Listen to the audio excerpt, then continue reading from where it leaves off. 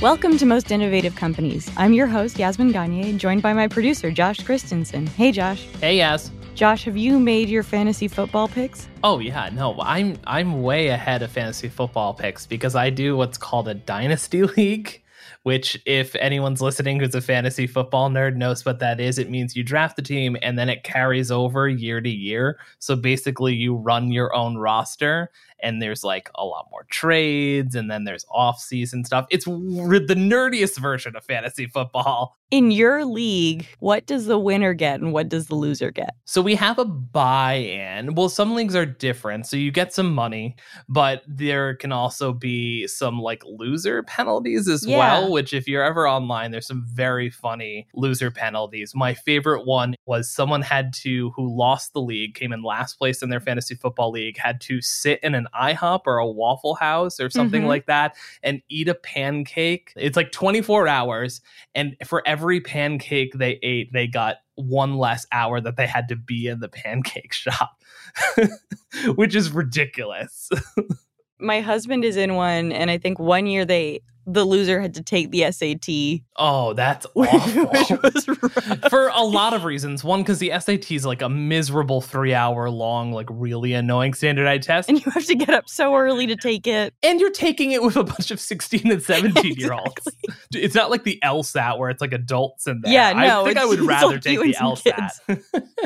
Anyway, before we go on, do we have any housekeeping? Just one piece of housekeeping that I want to drive home today because we are 3 weeks away from Fast Company Innovation Festival.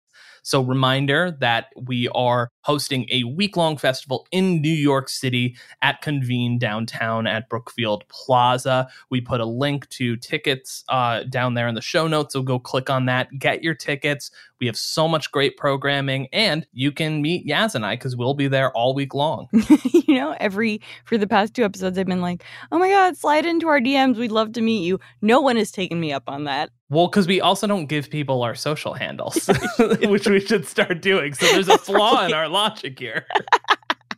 Nice one, Yaz and Josh. At the Joshua Chris on Instagram, and you are Yazzie G on Instagram. And Yasmin Gagne on Twitter. I don't use Twitter anymore. I've completely left that platform. I'm just really bad at tweeting. I'm not funny enough in like a pithy way. You're not funny enough in 200. Well, they do have long form stuff now on X. Like when I think of something funny, and this is me, I'm not that funny anyway, but like I'll just text someone. Like I never have that impulse. I mean, I think that's fine. I think just have some group chats. It's also going to like get you in less trouble too. And anyway, later on today's episode, this is a true episode for bros, I feel. David Salazar, friend of the pod, will be talking with Seth Rogen about his cannabis company, Houseplant. But first, YouTube is the most popular destination on connected TVs, and next month, it's taking on its most high-profile project, broadcasting the NFL's Sunday Ticket. Here to help break down what this means for the digital media giant is Fast Company senior writer Ainsley Harris. Hey, Ainsley. Hey, yeah, it's great to see you. So let's talk a little bit about what this actually means. Why did YouTube acquire those rights? You know, YouTube has 2 billion monthly active users. Why do they need more people? Yeah, why do they need more stuff? There are a million different things you can watch on YouTube. But in a way, it's almost sort of overwhelming. And I think things kind of get lost in the shuffle. So YouTube's consumption is heavily fragmented. You know, everyone is watching YouTube, but very few people, even your best friend, is probably watching something different from you. Having something like Sunday Ticket, which is a real sort of kind of cornerstone type of content. Consistently, NFL games are among the most watched broadcasts every year. If you're looking at the charts around like linear TV, you know, there are always NFL games in that. It's not just the Super Bowl. Millions of people are watching these games. Real question for you. The NFL is obviously like huge in the States, right? Is it also big around the world? Like, is this really just an effort that's concentrated in North America? You know, it hasn't been something they've talked about a lot yet, but the NFL is interested in expanding internationally. It's something that they're definitely interested in leaning into, I think. And YouTube is obviously a great partner to that, too. The first NFL Sunday Ticket games on YouTube are going to be played the weekend after Labor Day. And so this is all just sort of getting underway. And it's also a 7-year deal. So this is really just sort of the early innings. They haven't leaned into that global piece quite yet. But I think one thing they've been very clear about is that they see this as a long-term partnership. And how much did YouTube pay for it? I know they have $40 billion in revenue a year, but it was a lot of money, right? Yeah, I think they paid $14 billion for the rights. It's a 7-year deal. Yep. It's a lot of money. That's a lot of money. It's a lot of money. And that's really, I mean, in my understanding, just what they're paying the NFL directly for the rights, right? There's additional money that they are spending on. I'm sure I'm probably getting followed around the internet with YouTube Sunday Ticket ads because of writing this story. But you've probably seen them too. They are everywhere. Like right now, they're really promoting this in a big way. And they've made a lot of technical investments in their infrastructure in order to be able to actually broadcast live these games. Obviously, it also costs consumers. You're paying maybe a couple $100, so it is also a revenue generator for them. YouTube, and I mean, to me, I still use it this way, was kind of known for being the platform that you procrastinate on, right? Now it's obviously a super popular destination on connected TVs, and it's like people sit down to watch the NFL. It's destination viewing. Tell me a little bit about how this shift happened. I think a lot of it is that YouTube viewers have really grown up along with the platform and along with the creators that are on it. Some of them may have started out making the stereotypical videos in their basement. That same person today has a production studio and a team and sophisticated graphics and Hollywood-esque editing. There's a real evolution that's happened in terms of sort of the professionalism of creators themselves. And so I think you are seeing that in viewers' response, that they're saying, this is content that is on par with what I'm getting from Netflix or what I'm getting from a Hollywood studio releasing its next film.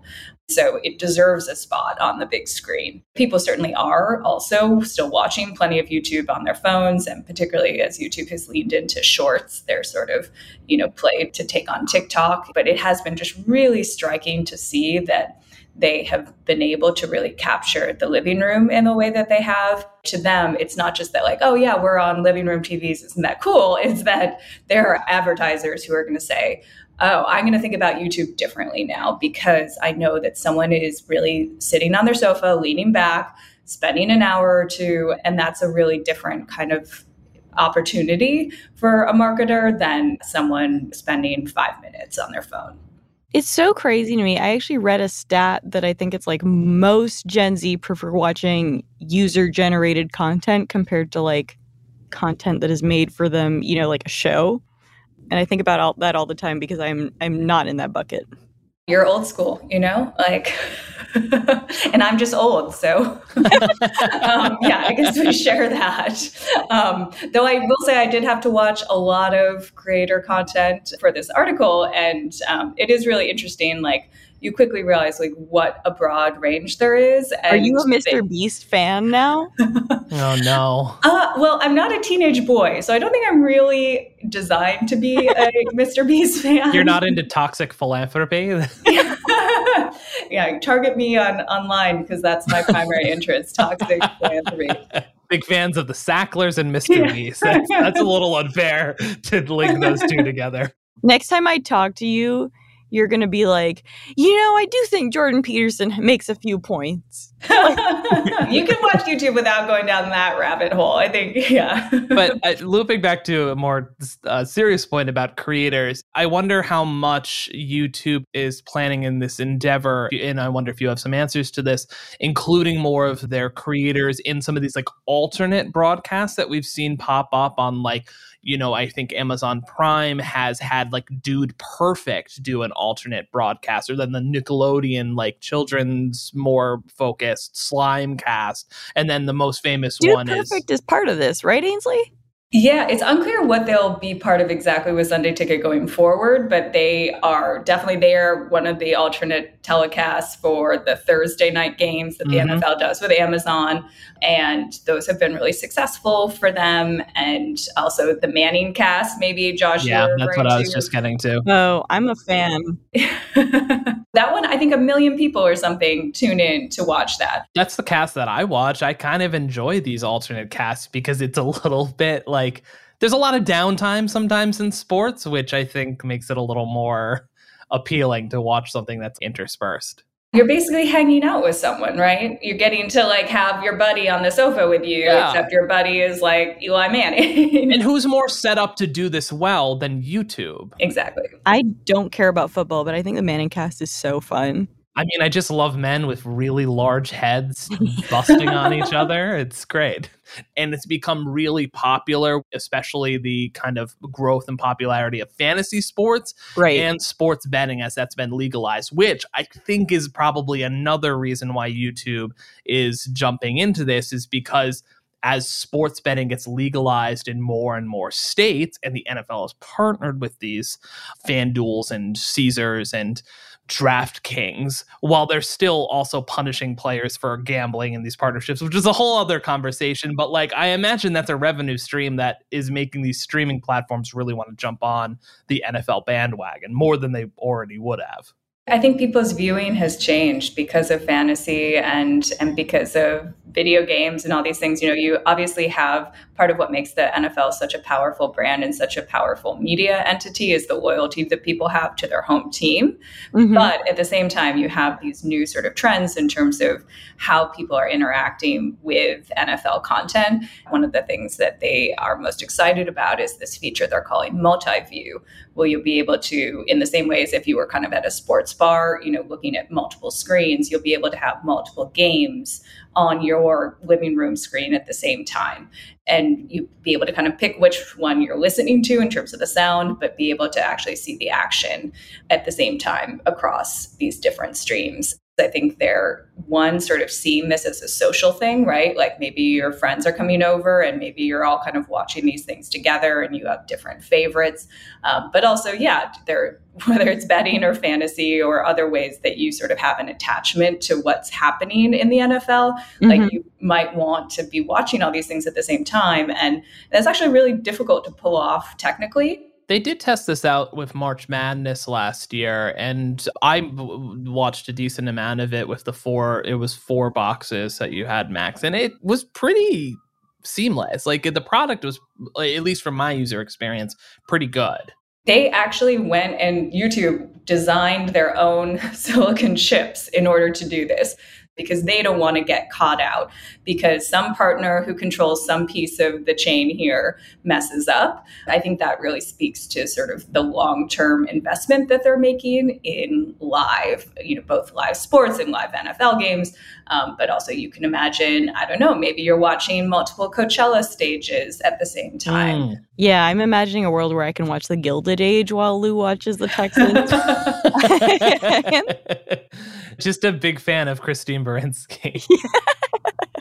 I am curious, to go back to the creators. Tell me a little bit about some of the content or some of the weirder content that you've seen from creators around football games, and also whether you think there's a downside to creators with all this. When you talk to creators and you talk to the agents who rep them, they are tentatively feeling optimistic about something like Sunday Ticket coming to YouTube in that, hey, it brings more people to the platform. So I think there's some sort of cautious optimism around that. For a smaller group of creators have been involved in promoting Sunday Ticket.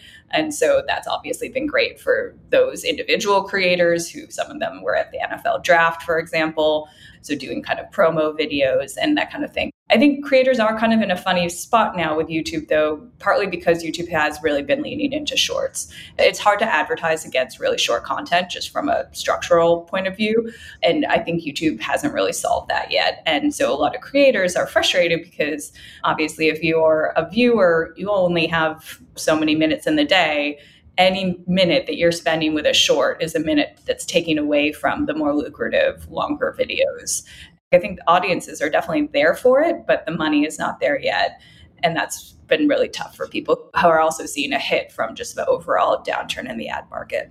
YouTube has a relatively new CEO, Neil Mohan. Do you think he has a very different strategy compared to its previous CEO, I think Susan Wojcicki? He's been at YouTube, Google for a while, so he's definitely sort of part of the machine. I think what's interesting about Neil Mohan is that he's, kind of a product guy. And I think you start to realize that in contrast to other streamers who are having to make budget cuts and are really struggling to sort of figure out how their business models are going to work. YouTube, meanwhile, is doing great. It's not affected by the strikes and the fact that they're really committed to making TV more interactive in ways that might be sort of new and surprising. And to see that where at the same time, Hollywood is sort of just really stuck, this feels like a real moment for them to race ahead of the pack. But there are some Hollywood players, right? We mentioned Amazon earlier. I mean, tell me about the other digital media companies that are in this space. Amazon, yes, last year had its first year sort of broadcasting the NFL's Thursday night games. I think they paid $1 billion per year for 11 years. YouTube is going to kind of lean into its creators, perhaps, and sort of promote them through this deal. Amazon, has the potential to sort of lean into its retail operations and kind of support its e-commerce business. Of course, Apple has this deal with MLS, and that is a way for it to sell more tablets and all the stuff that it sells and its services. So everyone is, I think, trying to figure out how do they connect the dots between live sports and their own business objectives. There is something so funny about the fact that at some point there were a bunch of short-lived experiments by the NFL, streaming games on Twitter. Oh, yes. Yeah. I mean, these guys have been experimenting for a long time, and not a lot of it has had staying power. Solve your CTE problem, guys. Anyway. Wow. Yeah, that's a whole nother thing. It's such an interesting thing with Amazon spending so much money on the Thursday Night Football, because for a long time, Thursday Night Football outside of the Thanksgiving games has been kind of a joke. It's always been kind of bad, but maybe they can turn that around. Now that this partnership's been announced, what can we expect to see broadly? So I think you can see the games. They'll be airing on Sundays. I think the main thing to look for is going forward what YouTube does in terms of experimentation with the actual viewing product. And I think that's what I'm going to be curious to see. There's the games themselves and whether they successfully get into people's living rooms and people tune in. I personally am really curious to see what they make possible in terms of viewer interactivity and how marketers take advantage of that. I don't know if I'm going to be tuning in because I have historically been a Packers fan, and this is a very complicated year for us. I think Aaron Rodgers is really hot, but then he... Oh, no. Yeah. You said this historically on the podcast, and I haven't believed you that you have horrible taste in men, but this proves it. Get on the Jordan Love train. Anyway, we're going to take a quick break, followed by David Salazar's interview with Seth Rogen about how he became interested in creating well-crafted accessories for weed enthusiasts.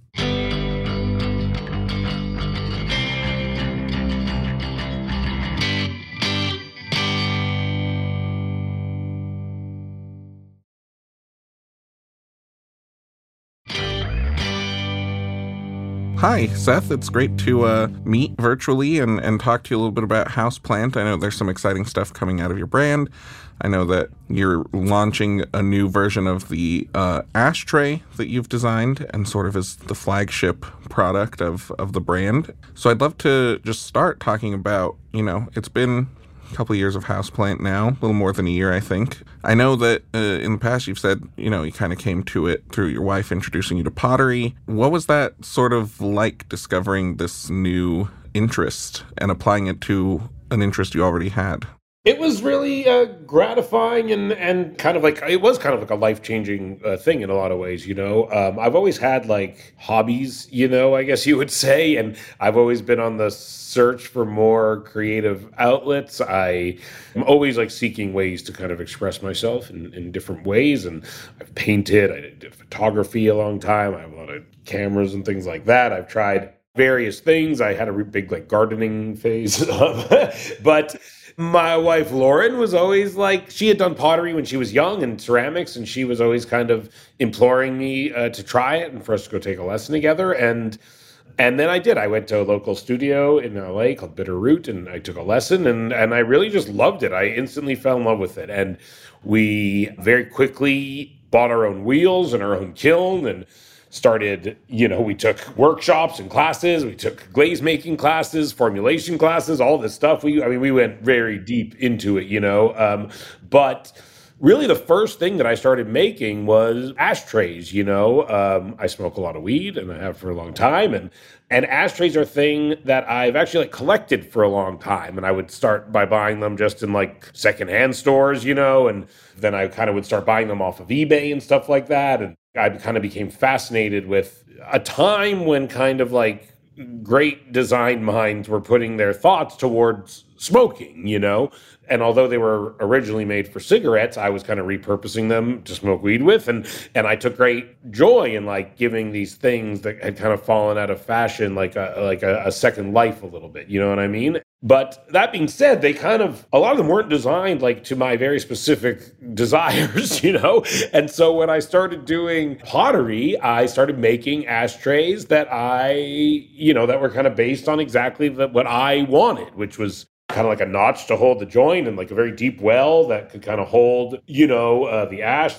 It was just kind of more simple and, it had some nice shape to it. But I wanted to be able to put a lot of roaches in there and not have them blow away and to be able to walk around with it and move with it, but also be able to rest a joint on there and not have it fall in and be able to cleanly kind of pick it up and put it back down. Cause I tend to I'll take a few puffs of my joint, then I'll put it down and I'll walk away and then I'll come back to it, And so, I started making those ashtrays and I would post them and people really responded to them and people really liked them. And it really spoke, I think, to a lot of things, but mostly I think in broadest terms, just this idea that not a lot of people were putting a lot of thought into the lifestyles of people who smoke weed from a houseware standpoint, and I was, meanwhile, I'd been working years and years and years on a weed company. And in Canada, we had been selling weed, and this idea of kind of combining the companies and making a weed home goods company became really exciting and kind of novel and something that kind of couldn't have been a better expression of my taste and passions and sensibilities, which to me was very exciting. So that kind of became the cornerstone of Houseplant. We make lighters and other things like that, grinders, rolling trays, but the very simple kind of ashtray is one of the foundational things we sell. Totally, yeah, and I think to your point, I think you're very right that it's been a long time since anyone thought about what ashtrays look like. Yeah. Older stuff. I mean, I have an aunt and uncle who are very old, and they have these sort of older, very nice standing ashtrays that sit near the couch. They haven't used them in decades, but they're there and they look really cool. Yeah, I mean, there was a time when, unabashedly great architects, great designers would design ashtrays, fashion houses. Again, I mean, smoking was so popular that whenever something's popular, it's more enticing for creative minds to put their energy towards it in a lot of ways, and for those things to be funded by big companies who want to sell them, and so it was this really interesting time of a lot of people putting a lot of thought, time, energy, and passion into what an ashtray should look like. And then that just completely went away, as it probably should have, with the kind of realization that smoking cigarettes was killing everybody. But with the rise of smoking weed, it's really exciting to kind of be able to give some of these old things new life and to be able to inspire people to put that same thought into ashtrays once again. And I design a lot of our ashtrays, but we also work with a lot of very talented designers and we make a lot of beautiful stuff with a lot of brilliant creative people who are really excited to make ashtrays because it's something that speaks to their lifestyle. Yeah, totally. And I think, there's something to be said about sort of this convergence that's happening, right, between a renaissance of mid-century modern sensibility, wanting a very beautiful housewares, and also sort of weed smokers generally, I think, realizing that they're not being served by the $30 bodega bong or the Rick and Morty ashtray that they get at the local corner store when they go and buy their weed. Have you seen this sort of in the past 10 years as weed smoking becomes a little bit more mainstream and as you are kind of perfectly positioned as someone who was smoking weed in the 90s when it was still very sort of taboo, hush-hush, and now it's becoming something that people want to bring into their homes in an upscale way, not the Rick and Morty bubbler or the ugly Joe Camel ashtray. Yeah, I mean, I think it speaks to an overall like destigmatization of weed and sort of a pent up desire from weed smokers to be treated as, like normal people who like nice things, I think we grow up in a world where like alcohol is so proudly displayed there. Everywhere you go, the bar features the alcohol. It's so beautifully lit and displayed. People's homes. I remember when I was young, one of the first things you do is you get a little bar, you display all the alcohol you have. People have wine glasses, martini shakers, and what's nice is I think we're like in an era of like a reckoning of hypocrisies in a lot of way. And there are like few cultural hypocrisies more prevalent to me than the fact that like alcohol is completely culturally acceptable. And not just that, like celebrated and beautiful things are built and dedicated to it. And weed was always viewed as this like terrible thing, when the reality is like alcohol is terrible for you and weed does not carry like one iota of the negative side effects that alcohol has, and so part of it is that we've been treated very unfairly and we've been lied to over and over again. People have gone out of their way to make us seem like less than members of society, and so the fact that there's a desire to celebrate weed and applaud it and really like put forth our passion for it and display it with pride, to me, that's like a feeling that I have. And a feeling I think other people have is like, I shouldn't have to like hide it under my coffee table. I should be able to display it proudly. And I shouldn't be having to have this ashtray that like I'm shoving in the drawer every time everyone comes over because I'm ashamed of it or because culturally it's not as accepted, but instead, like, why not have something that speaks to my taste and my passion and the things that I like doing with my time and my energy, And I think people have like it's nice when you smoke weed and you get a product that clearly has had a lot of time and energy and consideration put into it. Because I think to what you're saying, we're used to being fed products that have had no time or energy or consideration put into them. And I think it's a very validating experience to get a product that speaks to your taste and your lifestyle and is highly considered and well made, because it's validating and it tells you that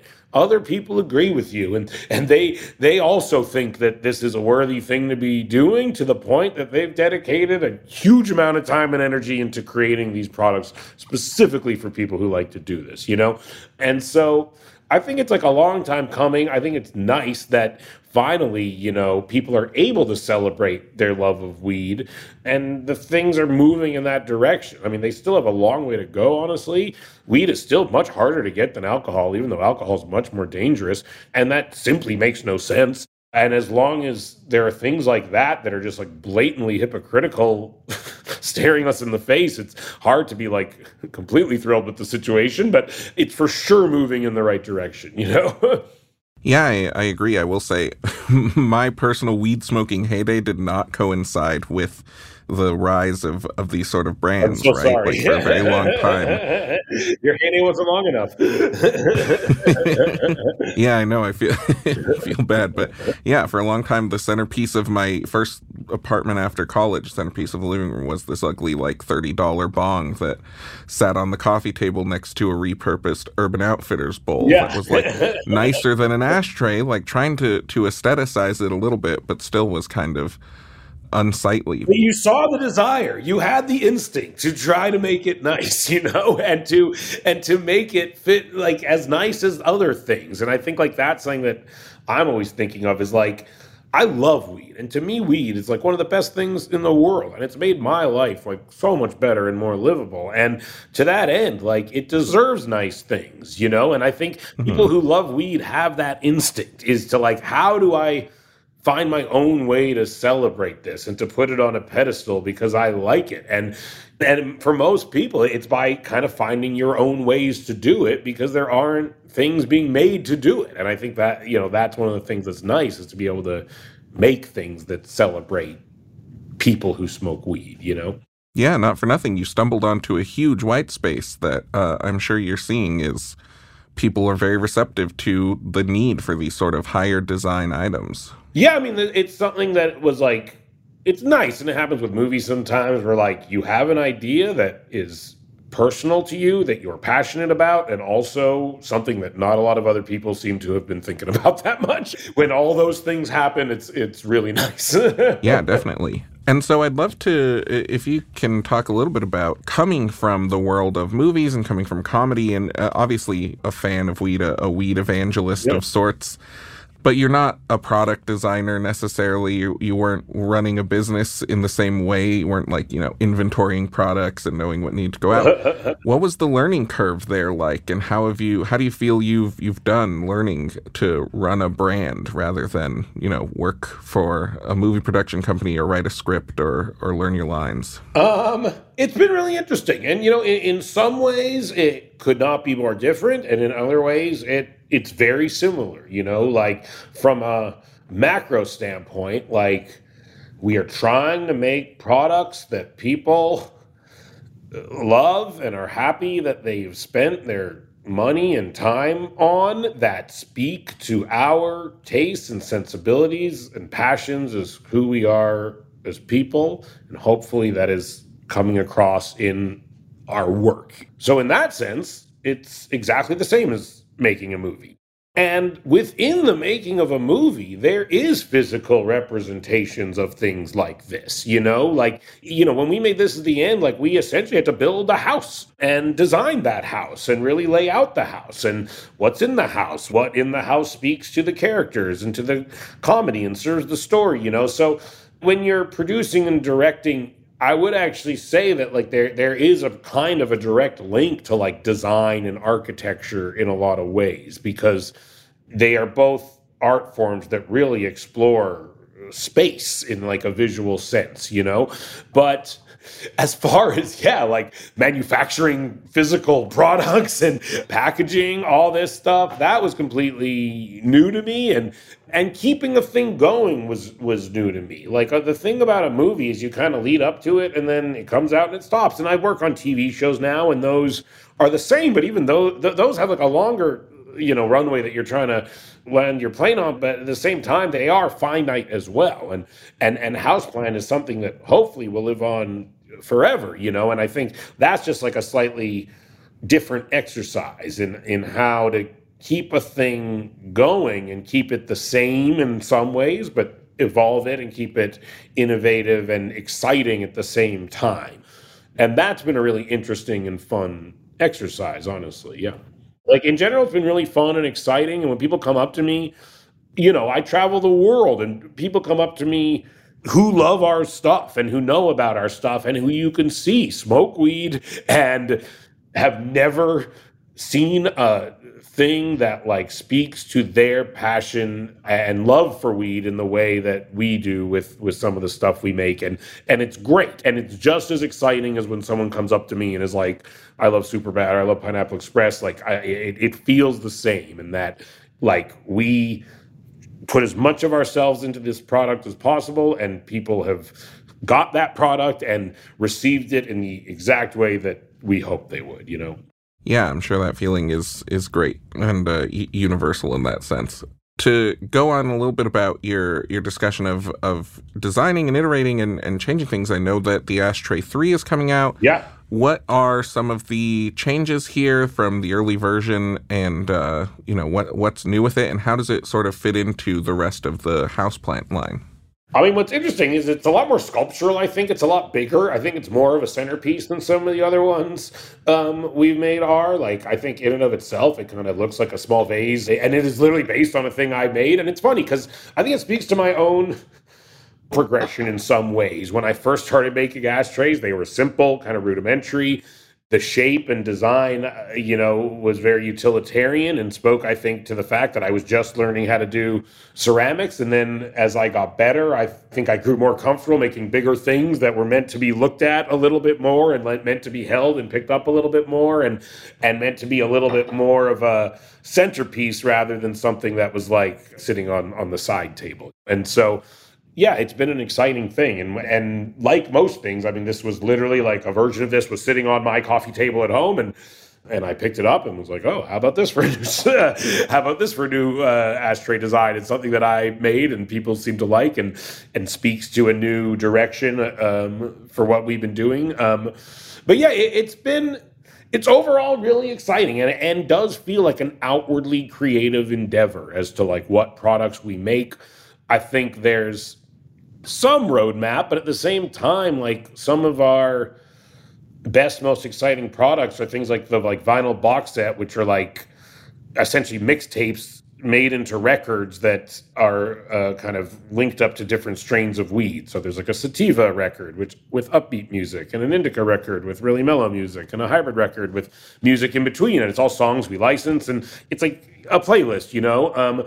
That does not fit into like any conventional home goods like conversation, you know? But it's something that we were just brainstorming and became very excited about and thought was really cool and thought spoke to all the things that we've been talking about. You know, if you smoke weed and you feel underserviced, no one's ever put that much thought into how to create like a listening experience that is specifically curated for people who like weed, you know? And so it really worked. And so there's kind of a logistical path we take towards product development, which is what sells well, what colors people seem to respond to, what people seem to like. And then there's a very creative version, which is just like, what do we laugh at? What gets exciting to us? What is stuff that as we just are talking about it, we're like, oh, I would want that. If I saw that, I would think that was a cool idea, you know? And those ideas don't always fit into like the strictly logistical, businessy conversations, but they're the things that we try to take as many swings on as possible because they are what keep us excited and what keep the products more representative of the things that we actually think are cool. Yeah, it definitely sounds like you're simultaneously sort of committed to, you know, one, evolving the brand and the products as you have evolved your sort of craft, your capabilities, and also coming out of left field, taking a risk on a playlist as a record, or, you know, something that you would want to see from a brand too. Exactly. I think it's like a combination of the two seems like an exciting and fun and you know, reasonably smart path from a business standpoint. Absolutely. How often have you done the like scene from Ghost thing with your pottery wheel? A number of times, actually, more often than you'd think. We have people come over and do pottery at our house very regularly. We teach a lot of friends, and almost every one of those experiences inevitably has a ghost moment. And then I guess in the vein of the topic of discussion, which do you prefer, sativa, indica, hybrid? I smoke sativa like all day, basically. And I essentially smoke like, I'll smoke sativa all day and smoke like one indica joint at night right before I go to sleep, basically. But I smoke 90% sativa weed and maybe, like 10% indica. And sometimes that indica will be a hybrid of some sort. I hope that, you know, Houseplant inspires people to be proud of the fact that they smoke weed and their lifestyle, and I hope that it's, you know, just the fact that we're out there putting so much time and energy into smoking weed, and I'm out here talking about it. I hope if you're someone who smokes weed and has been told that you shouldn't, or there's something wrong with you, or it's something you should be ashamed of, I hope that it's people like me and companies like ours that let you think that it's okay and that it's not just something that you shouldn't be ashamed of. It's something you should take pride in, just like any other thing someone does to help them get through the day or that they outwardly enjoy, you know? I think there's nothing wrong with it at all. Okay, we're back with Ainsley, and it's time to wrap up the show with Keeping Tabs. This is where each of us shares a story, trend, or company we're following right now. So Ainsley, since you're our guest, what are you keeping tabs on? I am currently obsessed with this rumor that's been going around. I think it started maybe last week about what was said to be a draft of a New Yorker article about Tiger Global, which is a very sort of secretive investment firm. They backed a lot of the really prominent unicorns, and they've had a little bit more of a tough time recently. And the guys who run it just never talk to the press. They're very secretive. And not only are they secretive, I think part of the reason sort of they can be secretive is that they don't typically get that involved with the companies they invest in. So there's not like a big sort of like paper trail or footprint. Anyway, they can really be in the shadows. Right. And people who they'll write a check to someone and that person will barely kind of know them or interact with them. And then this rumor comes out. You start to see people on Twitter saying, hey, does anyone have this draft? Like, send it to me. I want to see it too. I was so surprised because I was like, how did a full draft get out? Good question. Yeah, particularly because obviously, like, even in like a fact-checking process, you're not going to share a draft or anything like that. And the news came out, I think today in the New York Post, that it appears that this was actually a former, a disgruntled employee who wrote a fake New Yorker article full of essentially all the things that he has grievances about. And I think Tiger is now maybe like suing him.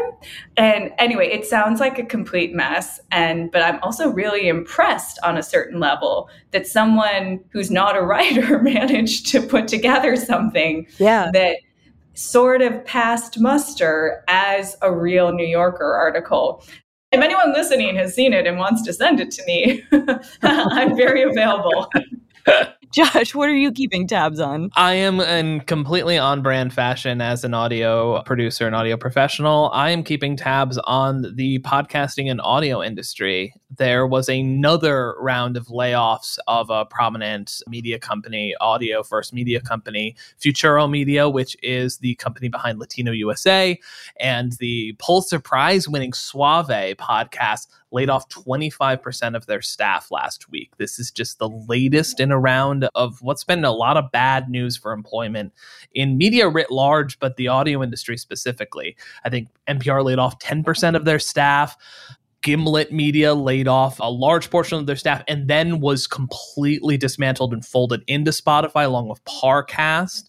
But the outlook for the podcasting specifically industry is really sunny in the macro sense. Like, market share continues to grow.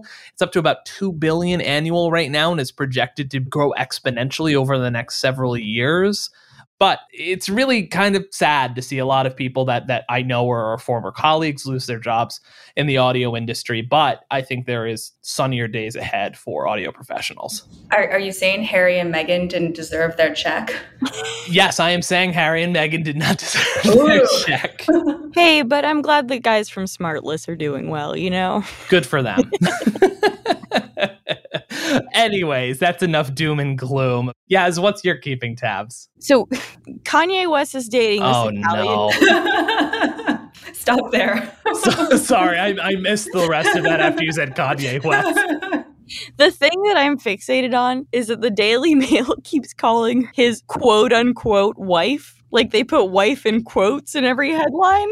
What? Which is just like a really funny and weird stylistic choice. Why? Is don't there understand debate over whether they're married or not? Is this their... I think they did some like weird fake ceremony, right? Or like, did they... I don't really know because it's not like... Did they give each other promise rings? Is this what's happening? Did Kanye West go full Jonas Brothers? I don't want to read all these articles because, like, I don't want to know that much about Kanye West, but every time I see the wife in quotes in a headline, I crack up.